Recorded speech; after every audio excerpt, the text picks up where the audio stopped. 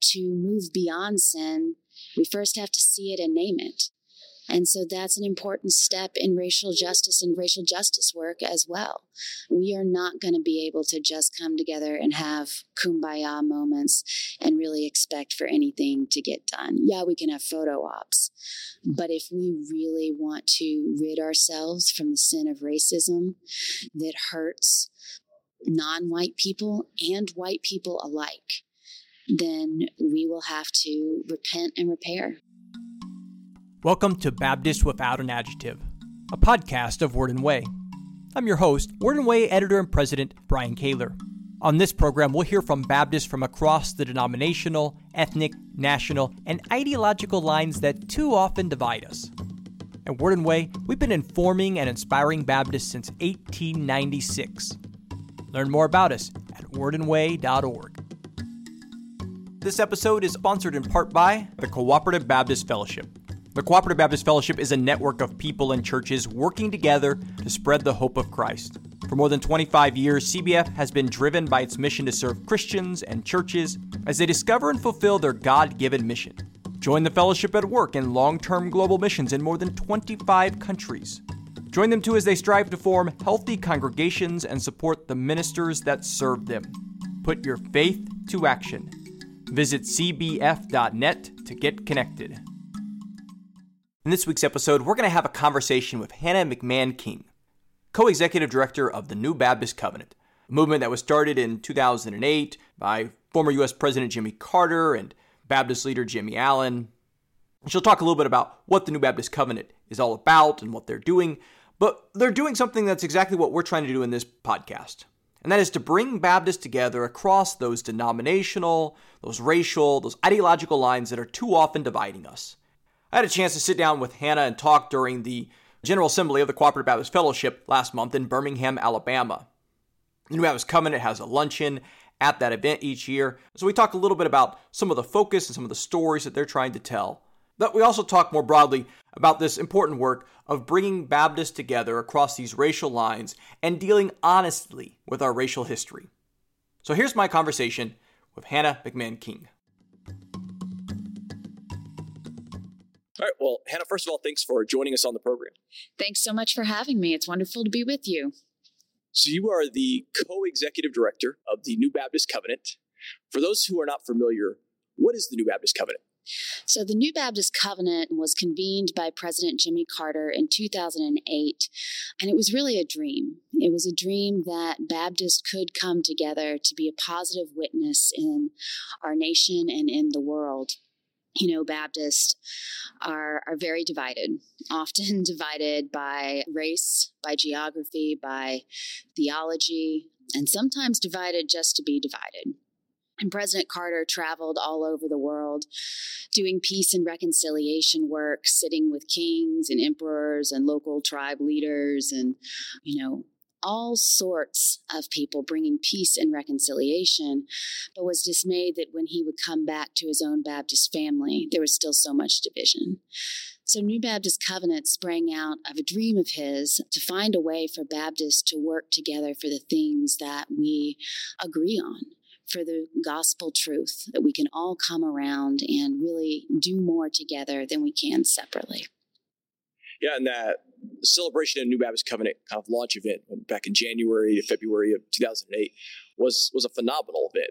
15,000 Baptists from various denominations and racial backgrounds and ideologies. An amazing moment of a prophetic dream kind of came into being with President Carter and the other lead, energetic person at the time, Jimmy Allen, who passed away earlier this year. It was really a phenomenal event being there at that celebration. And you all have had some other gatherings since then. I don't know if you want to talk a little bit more about that, but I also know that's you've also kind of moved into a new iteration as well. And so you're focusing more on these covenants of action. Mm-hmm. And I think that's an important concept to talk about. Right. So in 2008, and the language that you're using is really how I think of it as well. In 2008, it was the birth of a dream. And that historic convention where 15,000 Baptists came together. And what's important there is not just the number, but the different types of Baptists who came to the table. different theological perspectives, different racial backgrounds. There are very few times in our Baptist history, specifically around race, where we have been able to come together in that way. And so it was a historic event. It was a Kairos moment, I think. And to me, I really think of that as the 2008 launch showed us what we could be if we were willing to work for it. We had the idea, but we had to do the journey. We had to take the journey to really be able to get there and to really be able to support and sustain that kind of vision and that kind of ministry. So after the wonderful event, the leadership began talking about, okay, so how do we make this dream real? How do we make this dream live not just once a year or once every 3 years or however, long when we have a big gathering but how do we make these live in local communities with local churches and with local pastors? Because that's in our Baptist polity, that really is where we believe that power should reside, decisions should be made, and the Holy Spirit works most powerfully between people in the real face-to-face time. And so that discussion led to the Covenant of Action program. And the Covenant of Action program is when 2 or more Baptist groups of different racial or ethnic backgrounds come together and form a covenant around Luke 4:18 through 19, Jesus' first sermon.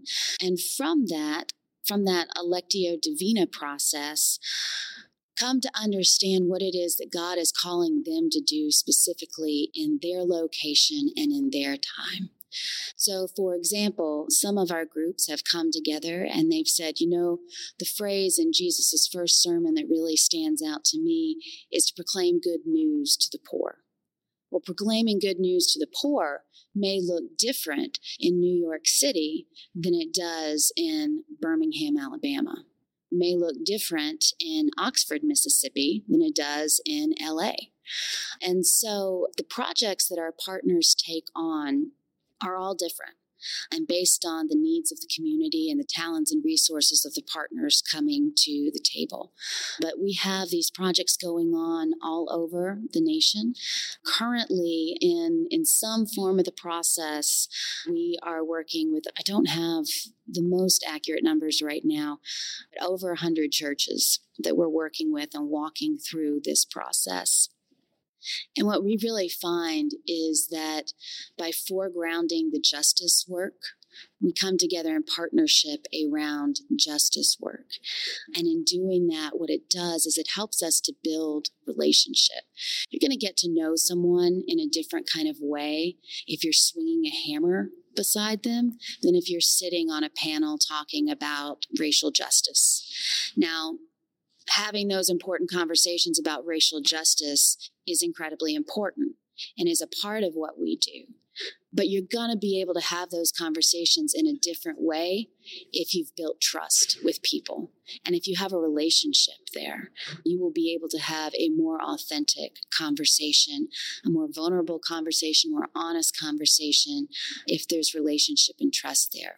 So we foreground the justice work so that people can build that trust to really go into the important conversations.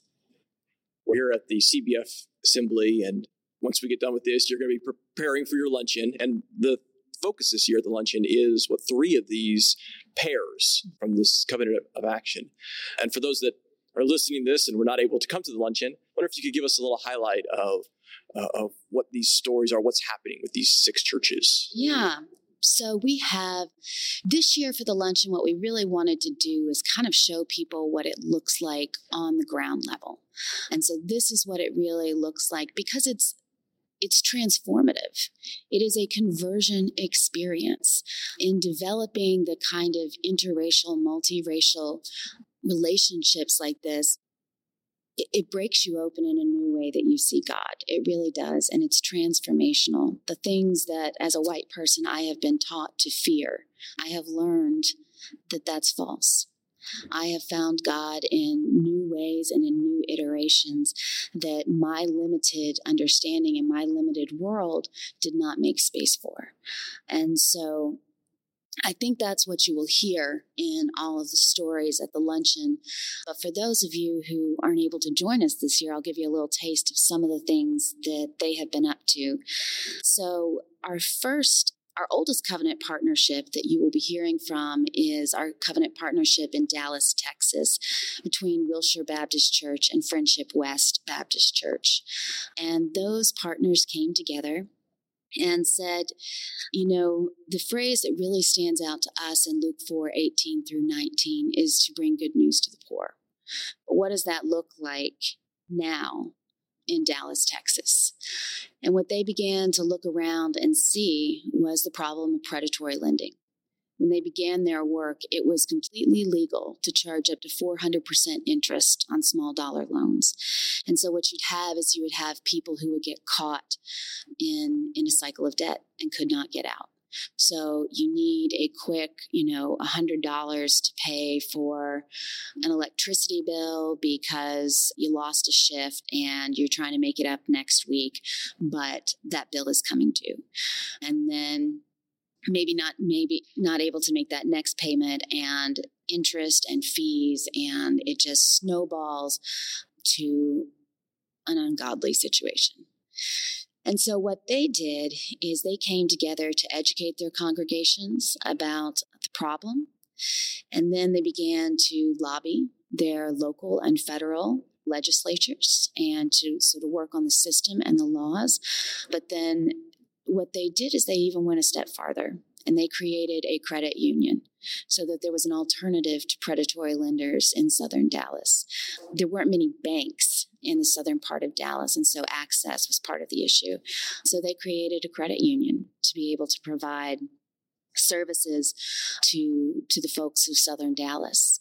And so in their covenant, I think you see a real tangible way that churches can impact and, shape the lives of their community and the well-being of their community and really bring life.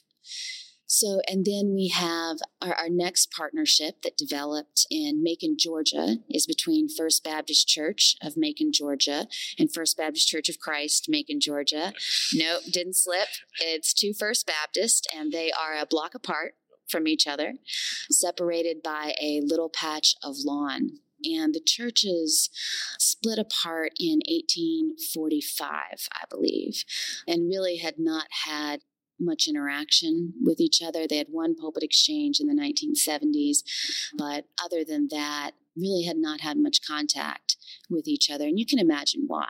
I mean, there's deep pain there in churches that were under the same roof, congregations that were under the same roof, but the racial injustice and oppression of the time did not make them a caring congregation for each other. And so the churches split.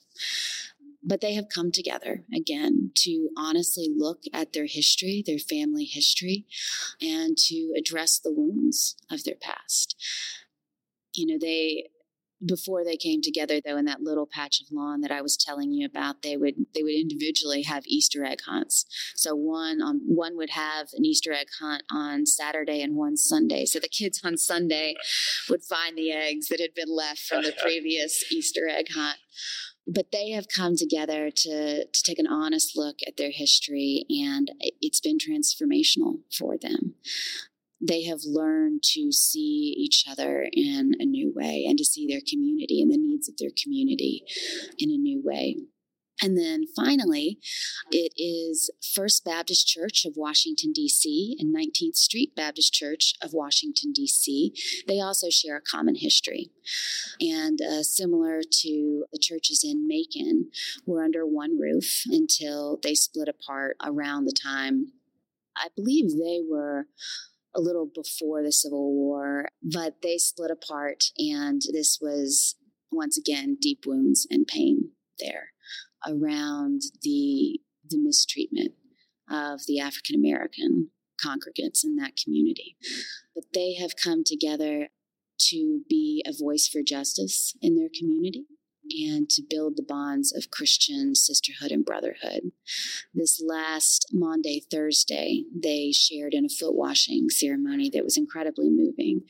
They have also been an active voice for justice in Washington, D.C., and come together as a unifying witness of that when the Unite the Right rally 2, the follow-up to the one in Charlottesville that turned deadly, they were trying to, on that anniversary, host another rally in D.C., and our partners decided that they wanted a different witness. So they organized their congregations to meet. They came to the foot of the Martin Luther King Memorial in Washington, D.C., and hosted a prayer walk for D.C. and those visiting, and then served communion. And it's at the communion table where they wanted their witness to be, a shared witness of coming together at the communion table and sharing that love and showing witness for the hate that we're hearing today does not have the last word. I remember the news reports. There's such a powerful moment of communion there at the MLK Memorial, this Baptist prophet, and such a redemptive part of the story of that shared history, the split, and then now to come together very publicly for communion, I think is such an exciting moment. And as you noted, two of these covenant partners, and this is a history that's shared throughout the South and Midwest, started in one congregation with the Black members being often enslaved by the white members, and then either in the years before, during, or right after the Civil War have split and have had little to do with each other. And so it seems to be something, I think, really particularly symbolic and important in those moments. Not only are these covenant partners crossing these racial lines, and they're crossing denominational lines, because these churches are in different Baptist denominations, but they're also in some ways going back to that history that they haven't really, at least in the white churches, we haven't been that honest about, and recognizing that there was an injustice that this very church and this church's founders had been a part of. I think that there's something really important and really prophetic in that value of those specific congregations coming together to covenant together. A lot of times, white churches don't know that history. And, there's willful ignorance involved in that. And there's also just that those aren't the stories that have been passed down. And so discovering that is important.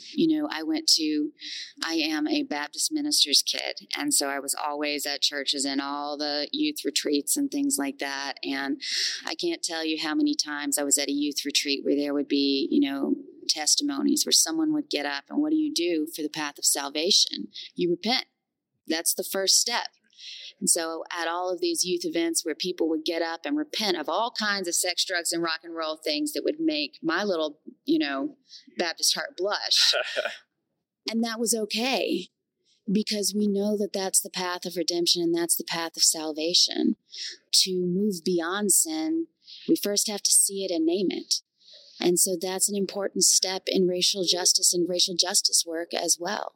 We are not going to be able to just come together and have kumbaya moments and really expect for anything to get done. Yeah, we can have photo ops, but if we really want to rid ourselves from the sin of racism that hurts non-white people and white people alike, then we will have to repent and repair.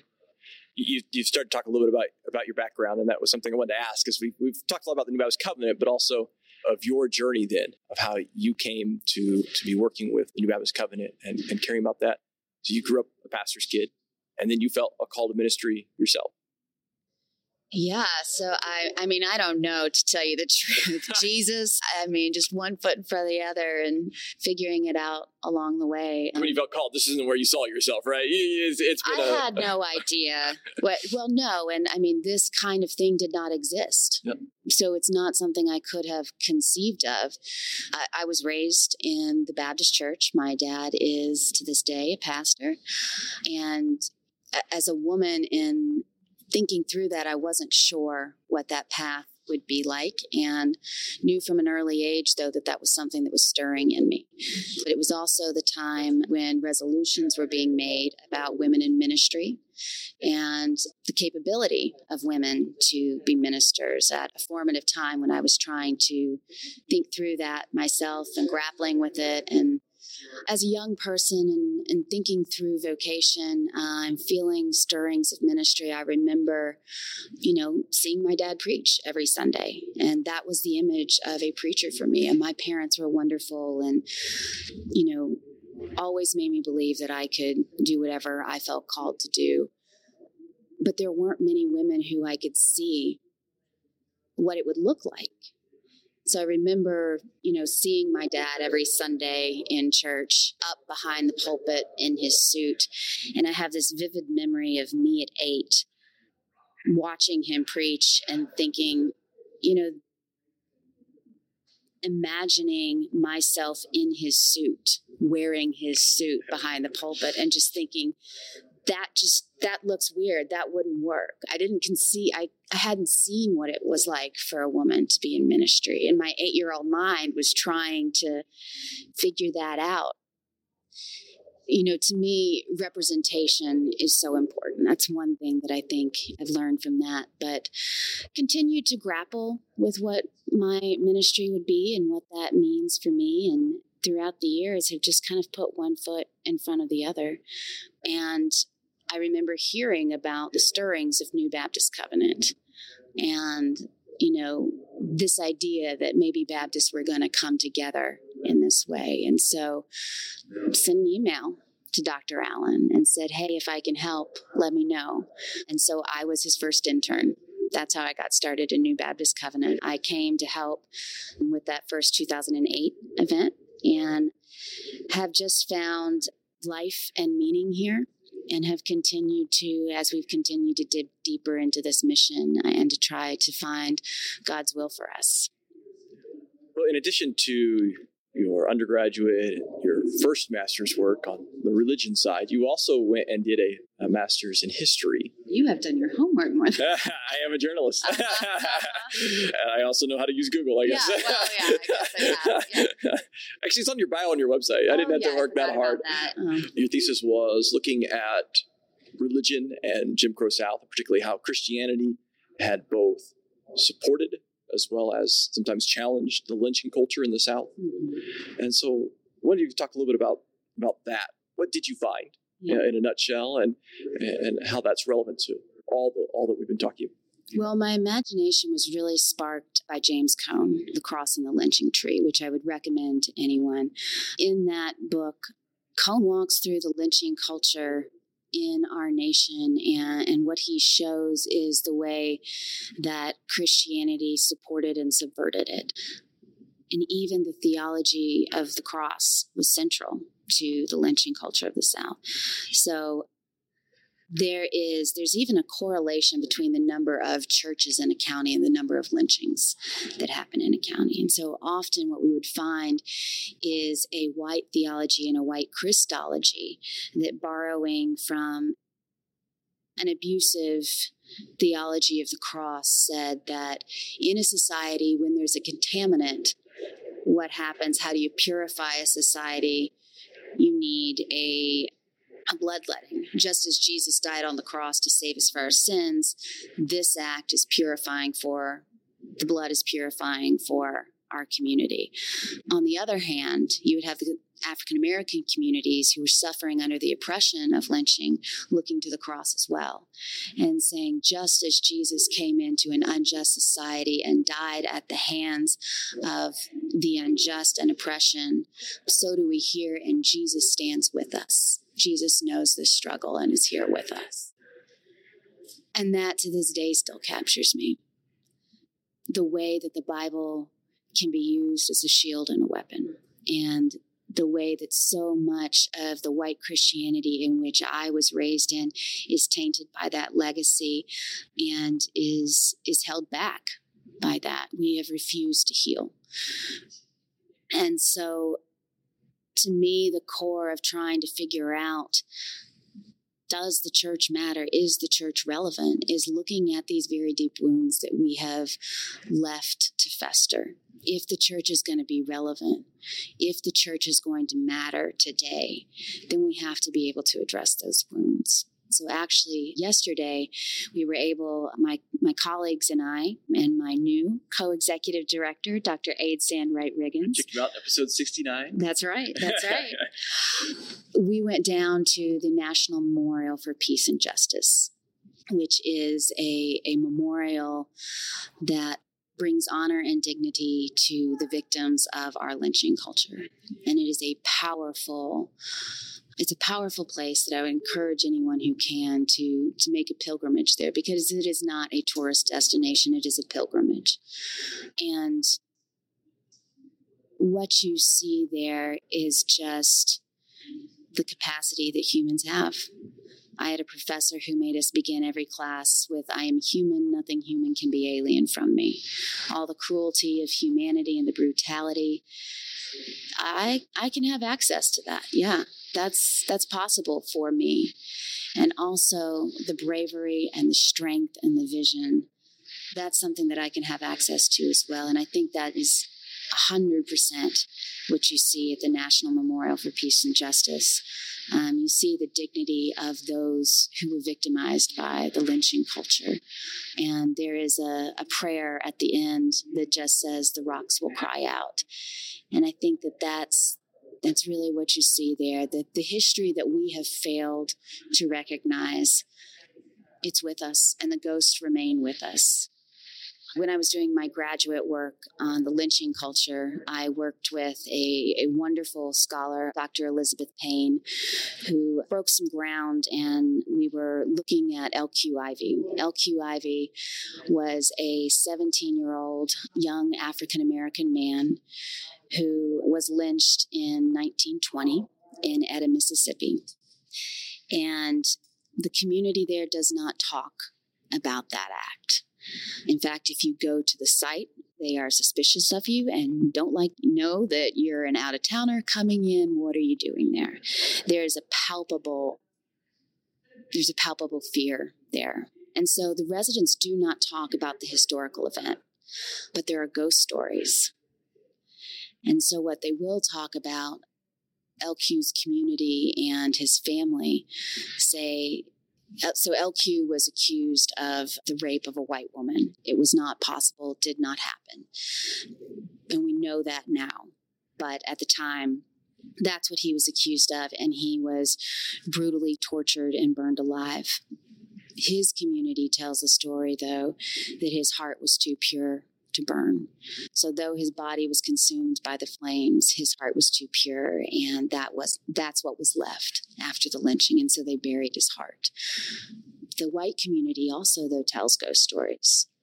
They tell stories of the lynch mob, and there's a way that, well, they're just fascinating. They talk about how, so for example, the woman who struck the first match to light LQ Ivy on fire, years later, she got wrapped up in an electric blanket. It caught fire and she died. They talk about the leader of the lynch mob who was a drunk and coming back from a bender one night and fell in a shallow ditch, no more than 2 feet, but could not get out that shallow ditch and died in his own sick. Drowned in his own sick. And there's something going on in those stories. There is a sense that that there's an injustice. I'm kind of retroactively trying to address an injustice. But you're just getting you're not getting to the core. We have to exorcise these ghosts or they will haunt us. And I believe in the church's power to do that.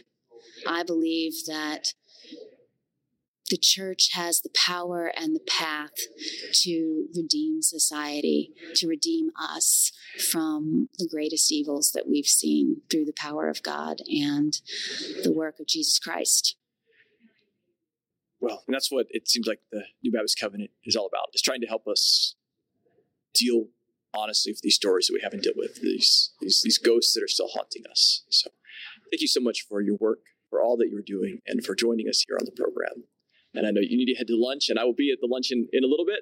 Oh, good. So I'm looking forward to it and hearing more about some of these stories. But thank you for all that you are doing and for all that New Baptist Covenant is doing. Thank you so much. Appreciate you, Brian.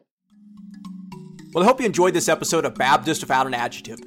You can learn more about the New Baptist Covenant at newbaptistcovenant.org.